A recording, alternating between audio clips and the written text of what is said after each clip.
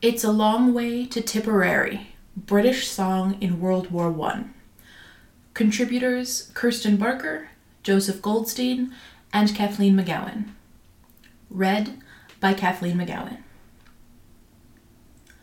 This exhibit showcases materials of song and music-making practices in Britain, its colonies, and various sites where its troops participated during World War I. We have endeavored throughout our research to find musical stories that are less frequently told about the conflict, and to add them to the wealth of literature already available.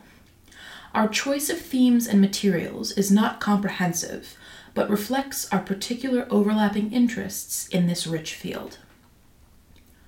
Most of our materials represent different kinds of song. To represent art song and classical music, we have chosen poet-composer Ivor Gurney, whose wartime correspondence with Marion Scott and later compositions encapsulate many of the contradictory feelings and experiences soldiers had. His music and others, including Ralph Vaughan Williams' Pastoral Symphony, show how different social groups reacted to and processed the tragedy after it had finished. To represent other popular songs and music during the war, we've chosen to look at the roles and repertoires played by military bands, an often neglected area in musicology, and one that is particularly important here. To represent music on the home front, we've chosen a women's recruitment song and examined it through the changes in expectations around women's social roles. Finally, we've included as many different kinds of physical recording media as we could find.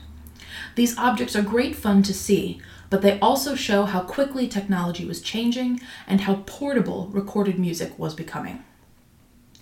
We have worked to include music and materials of soldiers from British colonies in the Middle East, Africa, and South Asia whenever possible, as these are some of the stories about the war that are told the least frequently.